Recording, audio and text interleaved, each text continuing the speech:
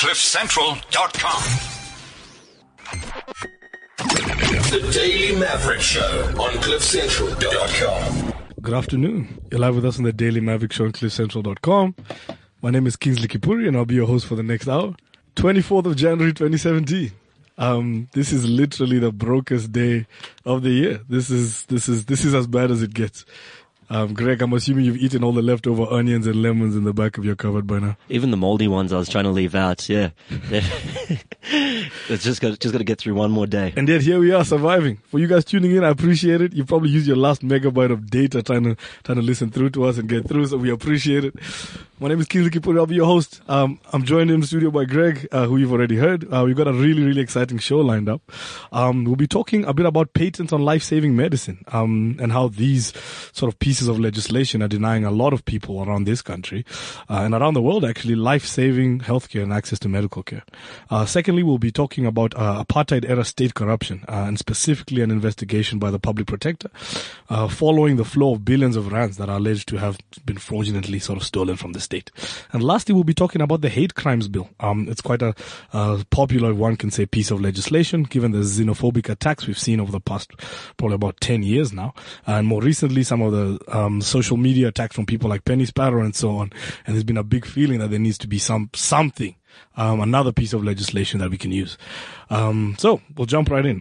First, we'll be speaking to Claire Waterhouse, who's the advocacy coordinator at MSF, Doctors Without Borders.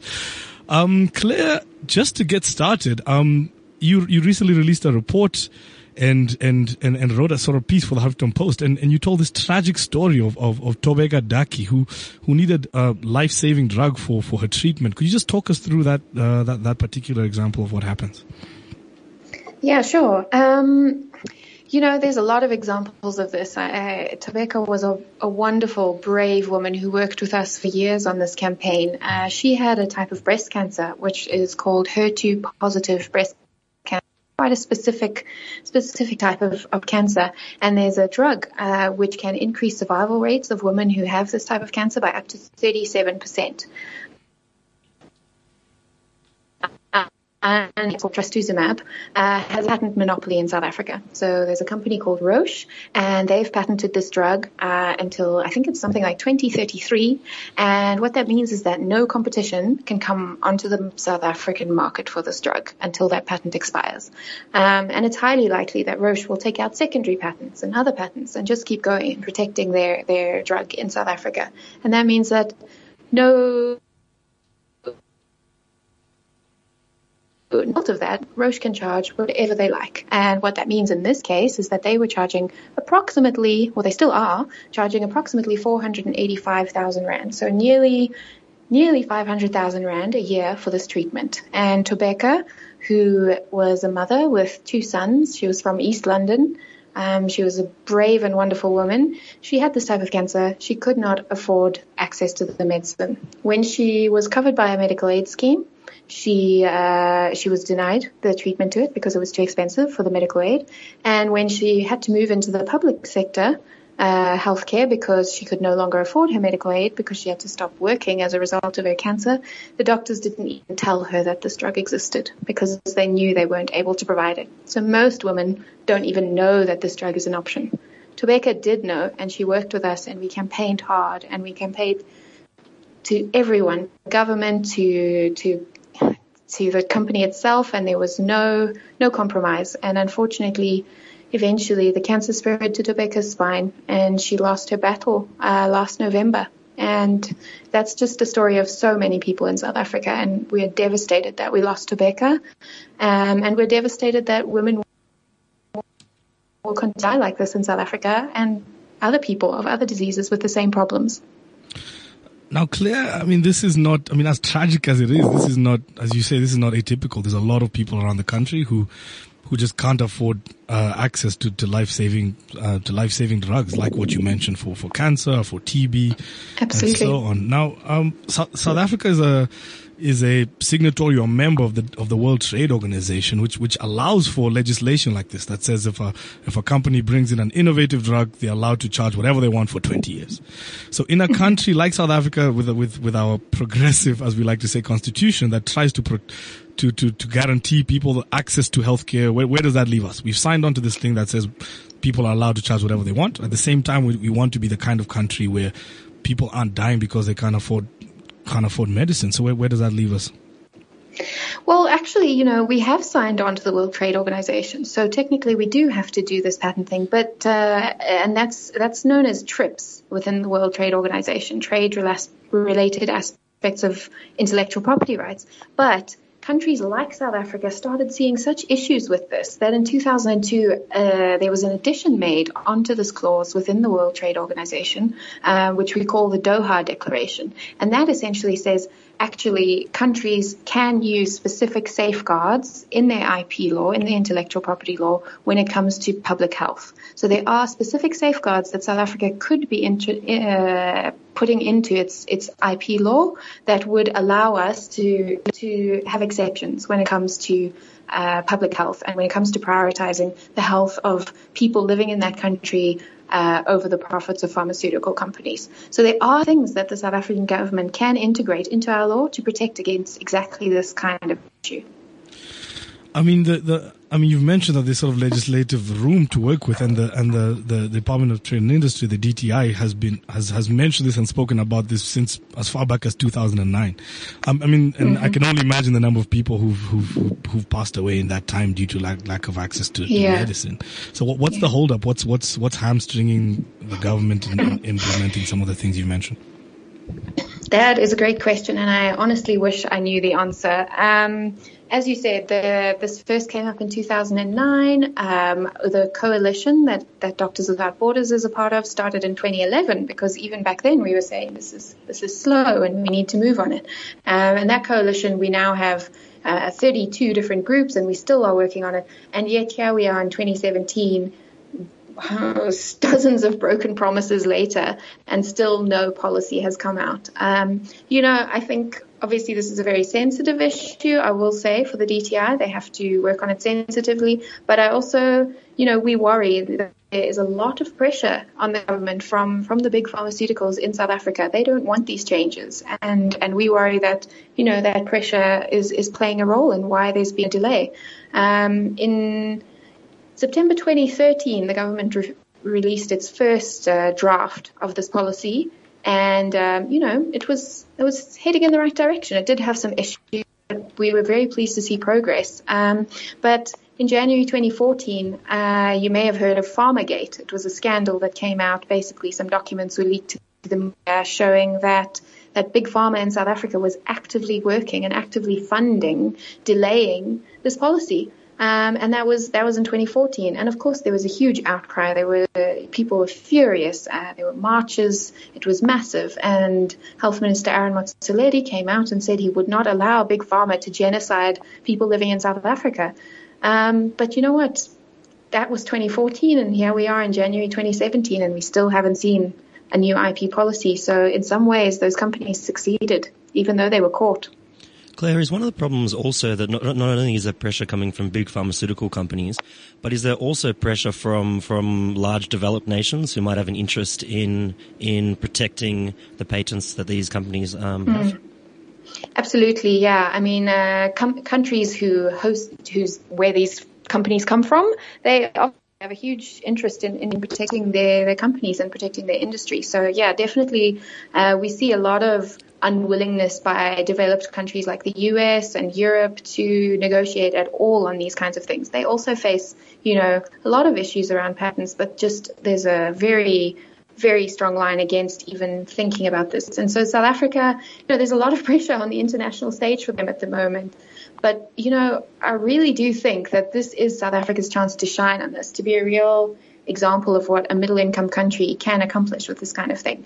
And to really set an example, be a global role model on this, and show, we don't always have to give in to the corporations. It can be people over profit. Now, Claire, one of the stats, the reports that you've been a part of publishing quotes is that the cost of ARVs has dropped by 96% since the year 2000, and that's largely due to activists putting pressure on patent monopolies. Could you just talk through why that activism was so successful and what we can learn from that perhaps could be applied in this instance?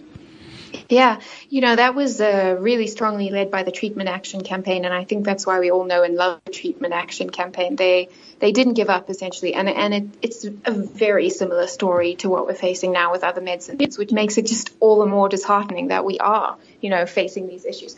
But essentially, what the Treatment Action Campaign did, and their allies, and MSF was proud to be one of those allies, was show, first of all, through the evidence, what the ARVs were capable of doing, and then just not let up on that pressure. Really show how many people in South Africa needed these medicines, showed the excessive profits that were being made on them, the excessive ways that pharma companies were trying to control this and control the price, and finally, I guess, just shamed them out of doing what they were doing. I mean, there was the famous case that the pharma, I think it was 9 companies brought against Nelson Mandela when he said that we needed to have cheaper ARVs and that he was going to start bringing them in. And those companies were shamed eventually into dropping that case. And that's when it all sort of started coming down. And I mean, you could just see what is possible from that. And I think that's what we all have to remember. These problems are really, really similar, and in many ways worse. And so, it's so systemic at the moment. It's all across all diseases. It's not like we're just talking about one disease. So I think what we can learn from them is really not to give up, to keep up that pressure, to keep up that public, and to provide the evidence, and that's what we've done with this report. The report shows across 9 different diseases, across the whole disease spectrum, that these issues exist everywhere. It's not a elitist problem. It's not a classist thing. It doesn't only affect rich people or poor people. It affects every single one of us. And Claire, you've gone one step further and actually, as part of the report, recommended some specific law reform that is part of the demands. Could you talk us through some of the game-changing sort of reform that you think would really make the biggest impact? Yeah, sure. So we, as the Fix the Patent Law campaign, so that's the 32 groups I was telling you about earlier, we're basically asking for 4 main things that we think are crucial. And all of these things are incorporated in the Doha Declaration, so perfectly legal under international law, perfectly accepted. Other countries have used them. But essentially what we're saying is the first one is that we would like to see stricter patentability criteria. So basically just have some criteria which we can use to say, does this merit a patent? Does it deserve 20 years of protection? Probably more than that, actually. At the moment, the only thing you have to do in South Africa to get a patent is fill in the form, pay the price, and you have it. You have 20 years of protection. So we're saying that's really not acceptable. And we want to see some criteria that we can check these patents against and say, are they worth it? And sort of similar to that, the second thing that we're asking for is patent examiners. So basically using those criteria, we need examiners who can go through every application and match it and decide and make really, educated decisions on whether this patent is deserved and whether it would be good for South Africa and would affect the health sector, On this one, I'm quite pleased to say that the South African government has just begun training some patent examiners. So we're really excited about that. And we're really hoping that, they're getting balanced training and that they're learning all of this stuff and that we can start that system soon. But, it's a bit difficult to tell patent examiners to examine without a policy. So that policy still is just crucial. Cool. Go ahead, Greg. No, I was just wondering on this. I'd imagine that these big pharmaceutical companies say that they invest extensive money in research and development, and their products. They have the right for their products and their creations, I guess, to be protected in some way through intellectual property laws. Has there been an example in other countries where these sort of patent laws have been reformed to allow for generics to be manufactured? I think I read somewhere that Brazil might have done something like this. Yeah, Brazil is pretty good on this. India also is great. India really took advantage of the TRIPS flexibilities from the Doha Declaration and said, you know what, we're really prioritizing this. And as a result, India is basically, well, we nickname them the pharmacy of the developing world because their generics are able to come to so many countries that can't afford the brand name products. And that's life-saving. You know, they're tenth of the cost in some cases. You know, it's ridiculously low. And it's the same product. It's, you know, so India is a great example. Brazil also coming up there. So there's definitely been examples. And we think South Africa should follow in those footsteps. It's not a difficult thing to do. India is particularly good with something called a patent opposition procedure, which is actually one of the other things we're asking for, which is basically just a way to say, you've granted this patent, but we want to appeal that decision. We want to oppose that and sort of take it through a court process as well. And that's been something quite big because a lot of patents have been, you know, overturned that way when they haven't been deserved in India. And we would like to see that in South Africa for sure. I mean, Claire, it sounds like you're sort of hitting all the right buttons in terms of having the right data, putting on pressure, and we really look forward to seeing your campaign and your coalition yield some results. So please keep up the great work. Thanks. Hope we succeed. Okay, wonderful. Thank you. If you're just tuning in, that was Claire Waterhouse, who's an advocacy coordinator at Doctors Without Borders, talking about a coalition that they formed on making sure that people in South Africa and around the world don't die simply because they can't afford 300,000, 500,000 rand for life-saving medical care. We'll make sure to share the report on Twitter. They've put together a really comprehensive report on that. I think it's important what Claire was saying, that this isn't unprecedented for a country to reform its patent laws. If it's happening in India, if it's happening in Brazil, which are our BRICS partners here, I hope there's some serious sort of work done on this within the DTI and cabinet. Yeah, and I'd love we could see sort of partnerships between, some of the countries you mentioned, Brazil and India, to all come together and say, if you have made success on this legislatively or through pressure against the big pharma, as they call them, let's all work together. I think it's a shame to see every country have to work through its own sort of individual process. I wish there was a way, perhaps a BRICS framework or an AU framework where gains can be collective. I don't know if that's... Yeah, I know the United Nations has done some investigations and put out some reports on these issues, detailing sort of some sort of framework and suggestions for countries to follow. I think it's an issue that we'll have to talk to Claire about and some other people in the future, particularly on the front that these big pharmaceutical companies, as well as, you know, their sort of large developed host nations, are putting significant pressure on perhaps our health industry here and our government officials to prevent something that could save many, many lives. And I'm curious about the DTI's mandate and sort of how they might approach this. I'm thinking of comparing perhaps a DTI compared to a Ministry of Health, and what that tension may look like, where DTI is trying to make sure that South Africa is a friendly place for business, for foreign companies, that basically people are happy with the investment climate and the economic climate in the country.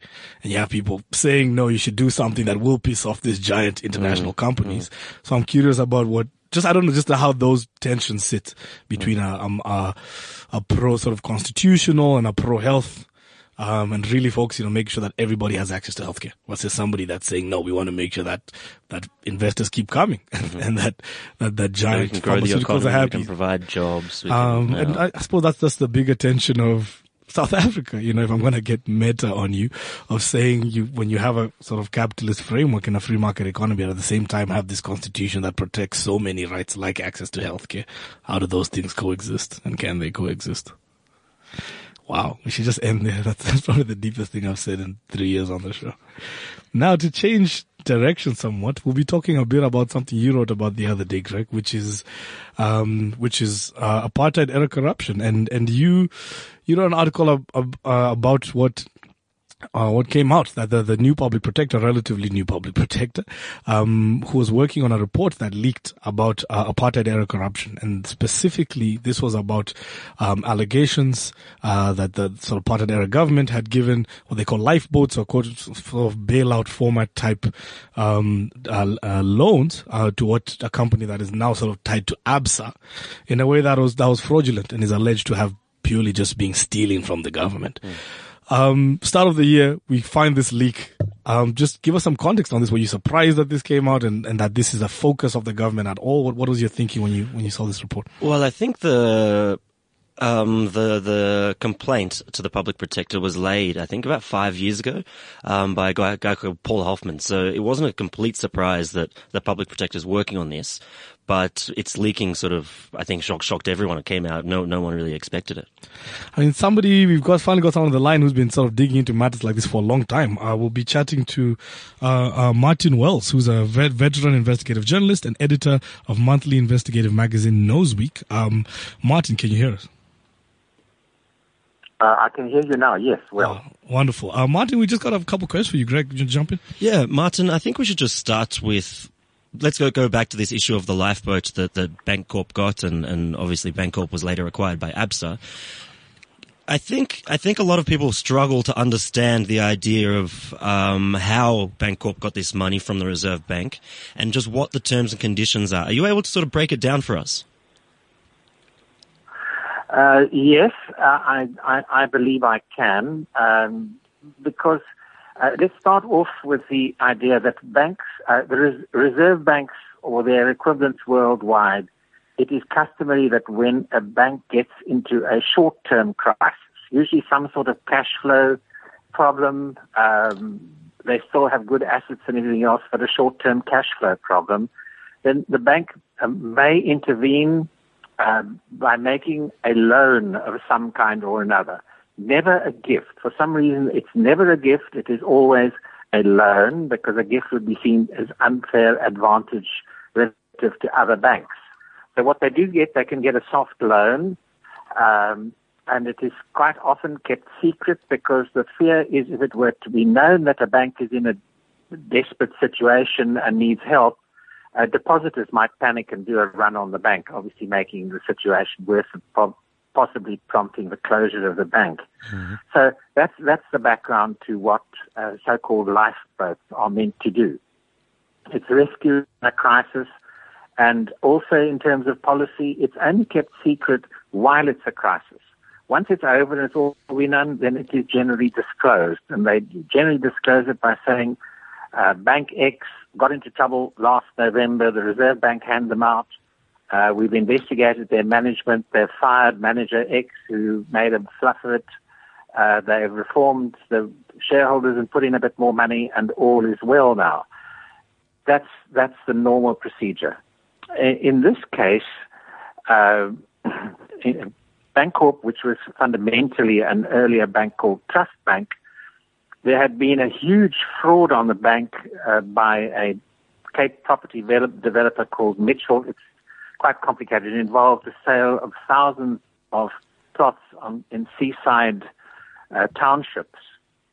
And it was done with the connivance of the financial director of the bank. They sold these plots to civil servants, largely Afrikaner civil servants, advertising in Sunday newspapers. Trust Bank gave them all credit for the deposit, and they were going to pay temporarily because they were all told this was a fantastic investment. They're going to be able to sell them to the rich of Joburg, and it never happened. So they all proceeded to default on these deeds of sale. But in the meantime, Sachs and Mr. Mitchell, cleverly with their connection in the bank, said, listen, we sold all these plots. We've got all these deeds of sale worth many, many, many, many millions, and we'd like to discount it with the bank. Would you pay us out cash, please, 80%, and you collect the money? The result was, long and short of it, Trust Bank ended up with no money in its vault and a hell of a big pile of bad paper. The financial director fled to America, and then the problem arose because the Reserve Bank was confronted with the problem this bank should be bankrupt, but in the course of the investigation of what happened, it emerged that many, many nationalist provincial councillors, politicians, had all taken free plots and had assisted in the launching of this scheme. And this was going to all come out. So they rushed to Sanlam, who was a loyal Afrikaner institution with lots of money, to bail them out. That was how Trust Bank became Bancorp, and a subsidiary of Sanlam. However, it still needed to be helped, and they were in deep trouble.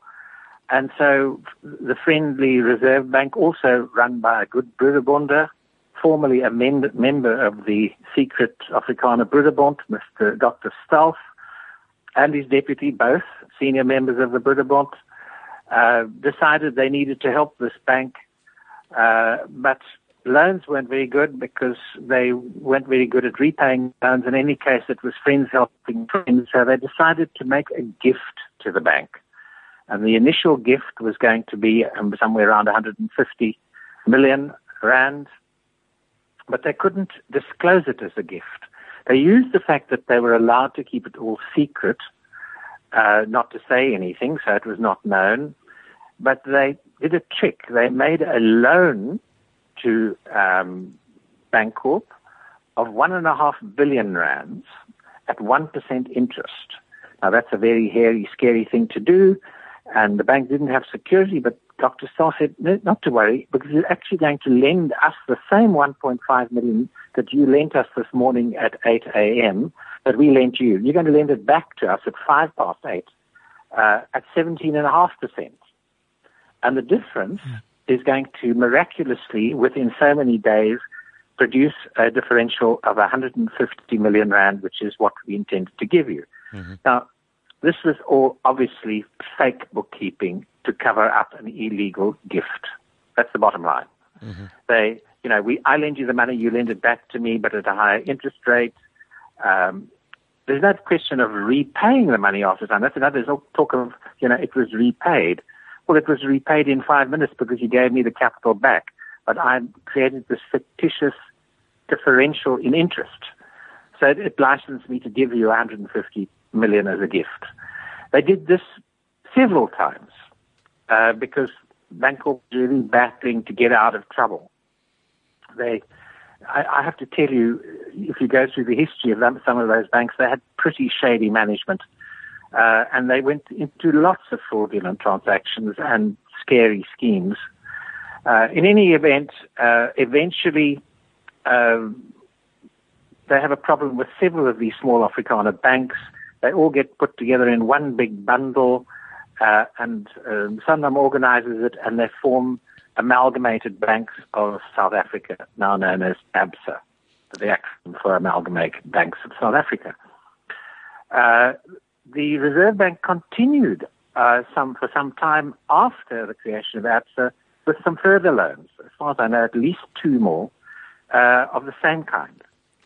And they were doing the same deal with other banks at the same time too, but they were all Afrikaner banks, all well connected. The one exception being Nedbank.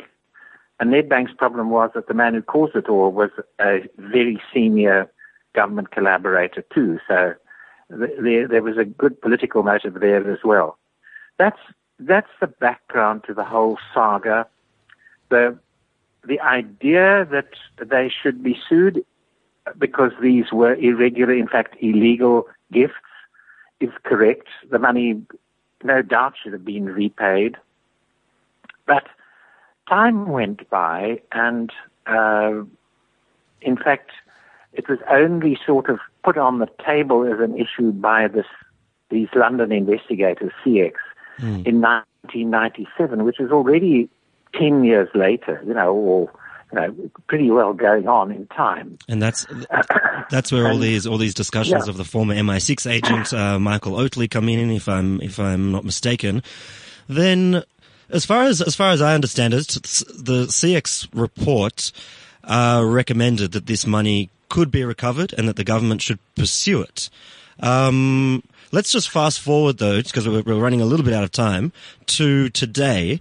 Were you surprised by the Provisional Public Protector's report's recommendations that ABSA should pay over 2 billion rand and that we should have a commission of inquiry into such corruption? I was. I think it was odd to me still that the previous public protector, Madonsela, hadn't managed to finish in time. It seemed to become a sort of attempted a rush job at the end, and she didn't quite make it. my full expectation was that it was never going to be published. So the surprise was that it was leaked, and I am absolutely convinced that the leak was deliberate to make the excuse that an official accidentally sent the complete report to everybody who could conceivably be affected by it, which sort of suggests that a dozen or 2 dozen copies were floated out. Is absurd, because in any case, the sort of practice would be to show you your own evidence, not everybody else's. So have we reflected what you said correctly, sort of thing. So, and then secondly, there is a lot of evidence to suggest that changes were made, and that certain names were emphasized and inserted even in inappropriate places, almost as if it was a desperate attempt to attract public attention to particular names, Rupert being one of them. Rupert being, I think, the Boer ogre, which is now being used with a very strong racist agenda to sort of, whip up some sort of political racial sentiment. And the irony is that, for instance, Mr. Rupert says at the time these things were happening, Sanlam didn't have shareholders. It was a mutual benefit life insurance company. And in fact, the benefactors of these gifts were in fact probably the policyholders. I can't measure at what stage who gets what benefit, but there's absolutely no doubt in my mind that the Bancorp, ultimately ABSA, that it benefited with inappropriate gifts, and it might not be billions, it might be hundreds and hundreds of millions. I'm not an accountant, and I haven't had sight of the accounts in any case. I think there's absolutely no doubt that money should have been recovered and that it wasn't. It might have prescribed, but I think there were political reasons, and that's where the question lies. The question is, why did the ANC government choose not to recover the money? Why do you think the public protector might have taken a different stance from the investigations of Judges Heath and Davis, who separately investigated the matter, but did not recommend that the government chase the money? Look, I think Heath was easily subject to criticism, and Heath was compromised in so many directions himself that I think his findings were legitimately open to question. That's just my personal view. Davis rather hedges his bets. He sort of says, well, it's probably going to be difficult, and like me, he's saying, I haven't signed the calculations in the document, so it's probably I agree, it's probably very complicated after all this time to substantiate claims, when my guess is those Reserve Bank documents have long disappeared. And that correspondence, there are a couple of examples of that correspondence that floated out at the time and that self-suppressed using threat of prosecution. But the full accounting has not ever been made available, and the doubt is that it would be. So in principle, I think, they should have been sued, but maybe by now it is problematic. Martin, thank you so much for joining us today. We'll definitely be following Noseweek and keeping up to date on the story. Thank you. That was Martin Weltz, editor of Noseweek and veteran investigative journalist. So, Kingsley, we have a new guest in studio since this conversation was going on. Absolutely, sneaked in quietly. Someone we've had on studio before. Maneo Mahale, welcome to the show. You do quite a lot, aside from writing, performing, community organizing, and today we're having you on as part of your work with Iranti around the Prevention and Combating of Hate Crimes and Hate Speech Bill, is the technical term. Now, we've seen a lot over the past couple of years. There's been sort of rumblings about we need a piece of legislation, especially when we saw some of the xenophobic attacks that have been happening. We saw some of the sort of social media hate speech that's come around from people like Penny Sparrow. And we've seen what's been, consistent in South Africa's, post-democracy's violence against LGBTI and queer persons. So there's been at least a feeling from a lot of people that there needs to be another sort of piece of legislation to help us with this.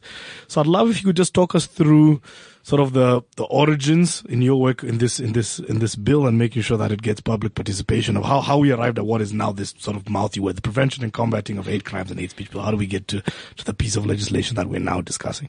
There's a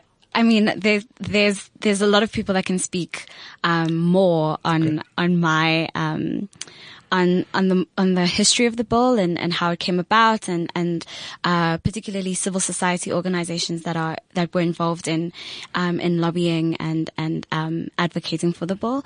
My work specifically with the bill started with Iranti, and they needed someone or like a media consultant to really ignite public awareness and public engagement around the bill. So my first sort of engagement was around the actual event, which was a public engagement that happened on the 11th of November last year, which involved around 100 different organizations and individuals from all over the country to really debate and talk about the bill. I was part of a really dynamic panel with representatives from Weber Wenzel. There was Professor Jean Nel from UNISA. There was Dr. Kelly Gillespie from the Department of Anthropology at Wits. Joshua Suhule, who's the Regional Human Rights Officer at Iranti.org, Sandra Borman, who's the managing attorney at Lawyers for Human Rights, and me on the panel, and it was a really interesting, meaty, highly contentious sort of panel because I really got to see, and a lot of people really got to see and experience that there are different feelings, different opinions, and different locations and positionalities around the bill. Not everybody wants it. There were people obviously on the panel that were part of the working group, and obviously they have something very different to say. But as you say, it came about. I really got the impression that it came about as a response to an increased awareness or an increased frequency, and that's debatable, of public perception around lightning issues like hate crimes and hate speech. Yeah. I'd love if you could just speak more around some of the different perspectives that came up. You've mentioned academics, activists, civil society organizations. So I'm curious, you could just summarize some of the key points of people who are perhaps really invested in this and really think this is a step forward in the fight against some of the things we face today, and some of the people who think perhaps this is not helpful. This bill in its current state is not helpful, or perhaps may make things worse. If you could just talk us through some of those perspectives. Fantastic. So, as part of my work with Iranti.org, we created a 5-part conversation series, like a video interviews with all of these different people, and I really got to listen to their different ideas. So people such as Sandra Borman, who I spoke to on the day of the actual public engagement, which was organized in conjunction with FEW or the Forum for Empowerment of Women. Her perspective mostly, if I don't want to kind of like paraphrase too much, was that it really does come out as a response to the kind of racism that we're seeing, the kind of xenophobia, so-called xenophobic attacks, and a piece of legislation or an instrument of the law is an appropriate response to the kinds of violence, or as an anti-violence strategy. But then, people that I spoke to, such as Professor Kelly Gillespie, who has more than 20 years of research and experience critiquing and criticizing, around the criminal justice system, is vehemently opposed to the bill because, she doesn't believe that criminalization or further criminalization is a deterrent or, a deterrent to crime or an effective anti-violence strategy because it deals with symptomatic expressions to systemic issues. So when we're seeing attacks on homophobic attacks, when we're seeing attacks on trans women, when we're seeing attacks on queer bodies, a lot of the time the people that are criminalized, the people that are thrown in jail are black people. And her research showed that the criminal justice system and the prison system or the carceral system is an overwhelmingly anti-black and anti-poor system. So we're throwing more black people in jail where the more systemic issues, the economic issues, the underlying issues that lead to a lot, and the history, obviously, that South Africa comes from a very turbulent history where racism and sexism and homophobia, to name just a few, are intimately connected. So criminalizing these people that commit these crimes isn't necessarily a long-term strategy. So she was talking about restorative justice. I just had finished up an interview with Joshua Sihule from Iranti, and their perspective was specifically around queer and trans and intersex bodies, and saying that a really big limitation of the bill is that the state is left out as a perpetrator of crime. So, I mean, and when we're thinking about instruments of the state, such as the healthcare system, and when we're thinking of instruments of the state, such as the police, that those people many times end up being perpetrators of the kinds of violence that could be seen and could be named, and in the perspective of activists, must be named as hate crimes against queer, trans, and intersex people. And how can we criminalize the state? How can we use a limited bill to sue the state to the kind of violence that queer, trans, and intersex people experience daily at the hands of the state? So that's a huge limitation of the bill as well. And also a major limitation that came out of that very same interview is that the deadline for for engagement and submissions on the bill is at the end of this month. Which doesn't give civil society organizations a lot of time. I mean, we had one public participation. I know Triangle organization, which is based in Cape Town, had a mass public participation as well. And there's one coming up with my work with Iranti, where we're trying to go to the northwest, to Limpopo.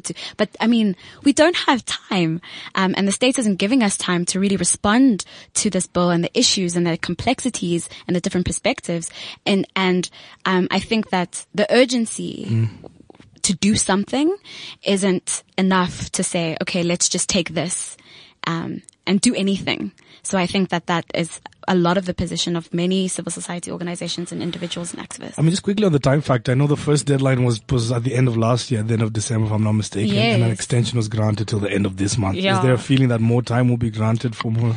I'm not exactly sure. I don't think I can speak definitively on whether more time will be granted, but we definitely need more time. Okay. And I mean, you raised so many issues. I'm hearing a lot of people feeling that perhaps it's just a very reactive thing. We have a problem, let's just quickly make a bill, as opposed to trying to tackle large social issues, which is a lot more complicated. And a lot of people saying we're treating symptoms, not causes. So, I mean, you're deeply involved in the participation on this. Is there a feeling that this bill is the best we've got, and let's try our best to make it as good as it can be in time for submission? Or some people saying this is not helpful at all. We're wasting our time. Damn the bill, damn the process. We'll just do what works. I mean, from the public engagement as well, that there was definitely a feeling of a real discontent with the bill, and also that these aren't small things, that this is probably one of the first times in which we're having a piece of legislation that conflates, not necessarily conflates, that puts hate crimes along with hate speech. And hate speech is also a very difficult thing to prosecute, and a very difficult thing it's slippery. Yeah.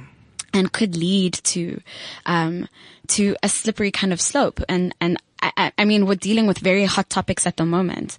Most recently thinking about the Grace Bible Church and the kinds of comments against homosexuality.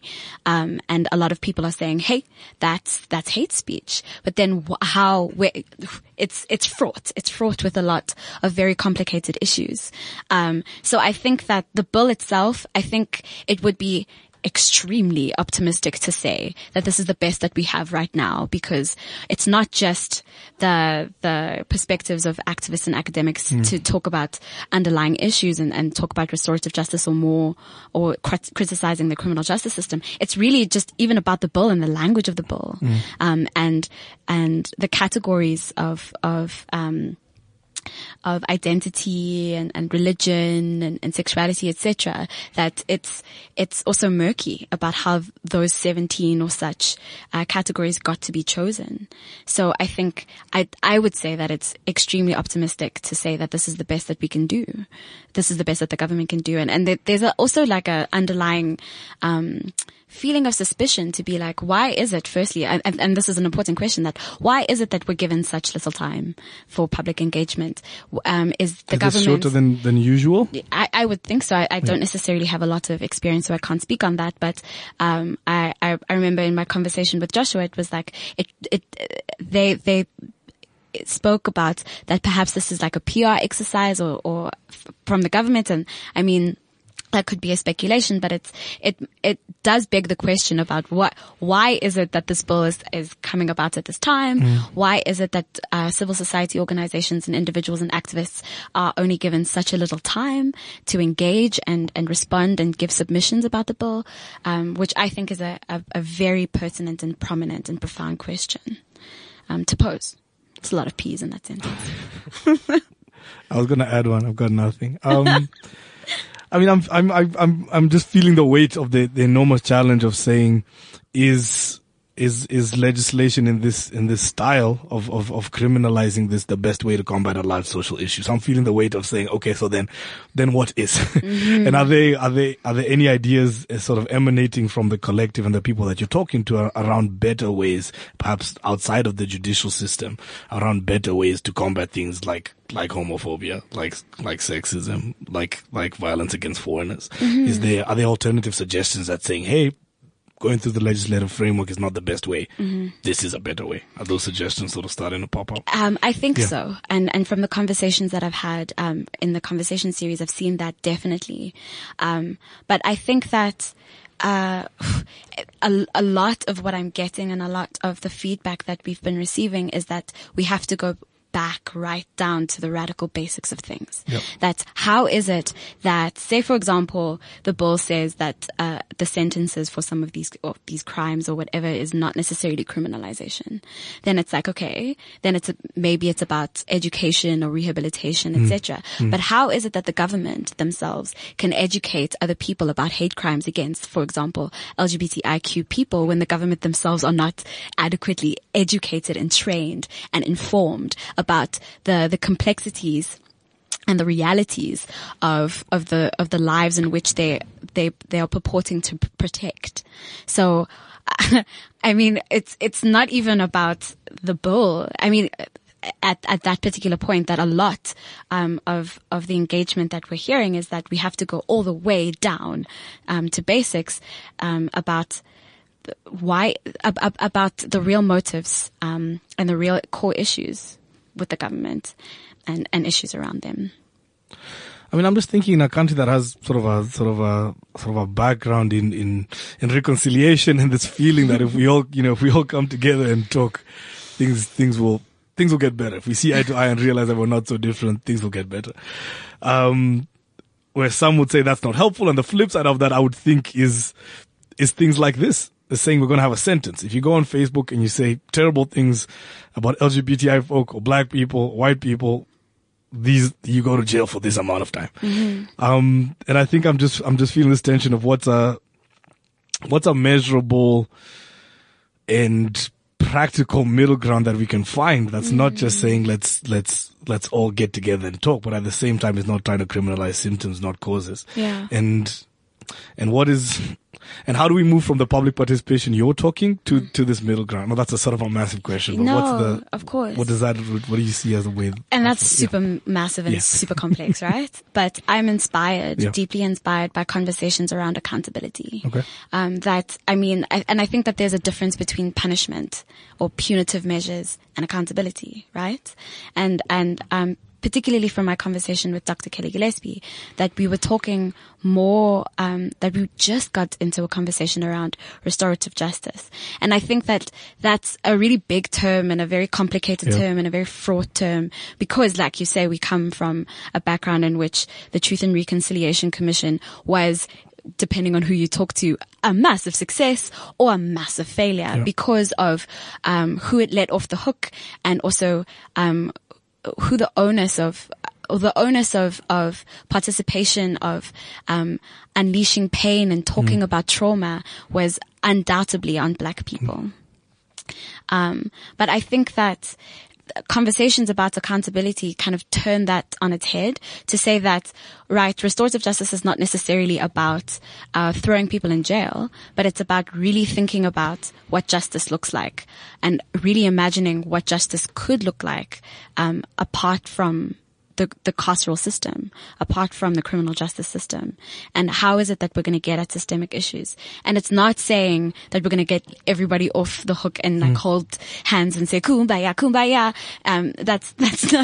That's not what at least my interpretation of accountability is saying that we have to acknowledge that there have been grievous and deep harms done to our society, and that they have been disproportionately, in terms of the crimes and the kinds of violence that is inflicted, that disproportionately it lands on Black people, on poor people, on trans people, on the intersections, on the most marginalized, and to center them in any kind of effort towards justice, and to listen to what they want, to listen to these communities, and not just tokenize their opinions, not just, we're going to put you on a panel and listen to your pain and see you cry and then do what we want to do anyways, what we were going to do anyways, or let your perpetrators off the hook because now we've spoken to them and we've put them in rehab and we've, etc.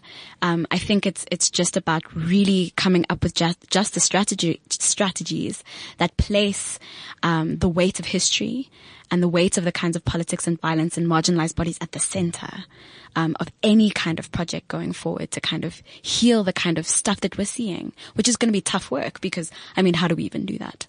But, I'm an optimist. In about a week? How long was the deadline? By next Thursday, we just need to do all of that. Monday, I know you're just in the final stages of your consultation process, but I'm wondering if there's sort of anything you'd like to sort of say to anybody listening in about ways they can either contact Iranti or attend any forums or workshops and ways they can be a part of the consultation. No, of course. So, I would recommend that everybody goes onto the Iranti website, which is iranti-org. So iranti-org.co.za, or email getinfo@iranti. Let's try that again. We can share it on Twitter. It's fantastic. Fine. But getinfo@iranti.org.co.za. So I'll share all of those details to you, to kind of get more information from Iranti people themselves, about the kinds of public engagements that they're doing, and also that this work doesn't stop with the submission. This work doesn't stop on the 31st of January, that there are going to be public engagements after that there'll be articles written and panel discussions, as well as national engagement. And this is very much a coordinated effort from many different organizations that are working together to try and get people really talking about a sore spot, and a flashpoint, such as hate crimes and hate speech, which this bill, as complicated and as limited and as flawed that it might be, but it brings up these conversations that must be had. Mm-hmm. Wonderful. Mohale, thank you so much for joining us. Thank you for having me again. Wonderful. Everybody listening in, remember to download and share the podcast. We'll make sure to share all of this on Twitter. I think there's some really cool opportunities from today's show around the fixing or reform of patent law, in ways that could save, thousands and hundreds of thousands of lives around the country. And now on the prevention and combating of hate crimes and hate speech bill, about ways that regular citizens can really be a part of deciding what legislation is and how to have this sort of best legal framework that we can have for a better country. So thank you for listening in. We'll see you next week. Same time, same place.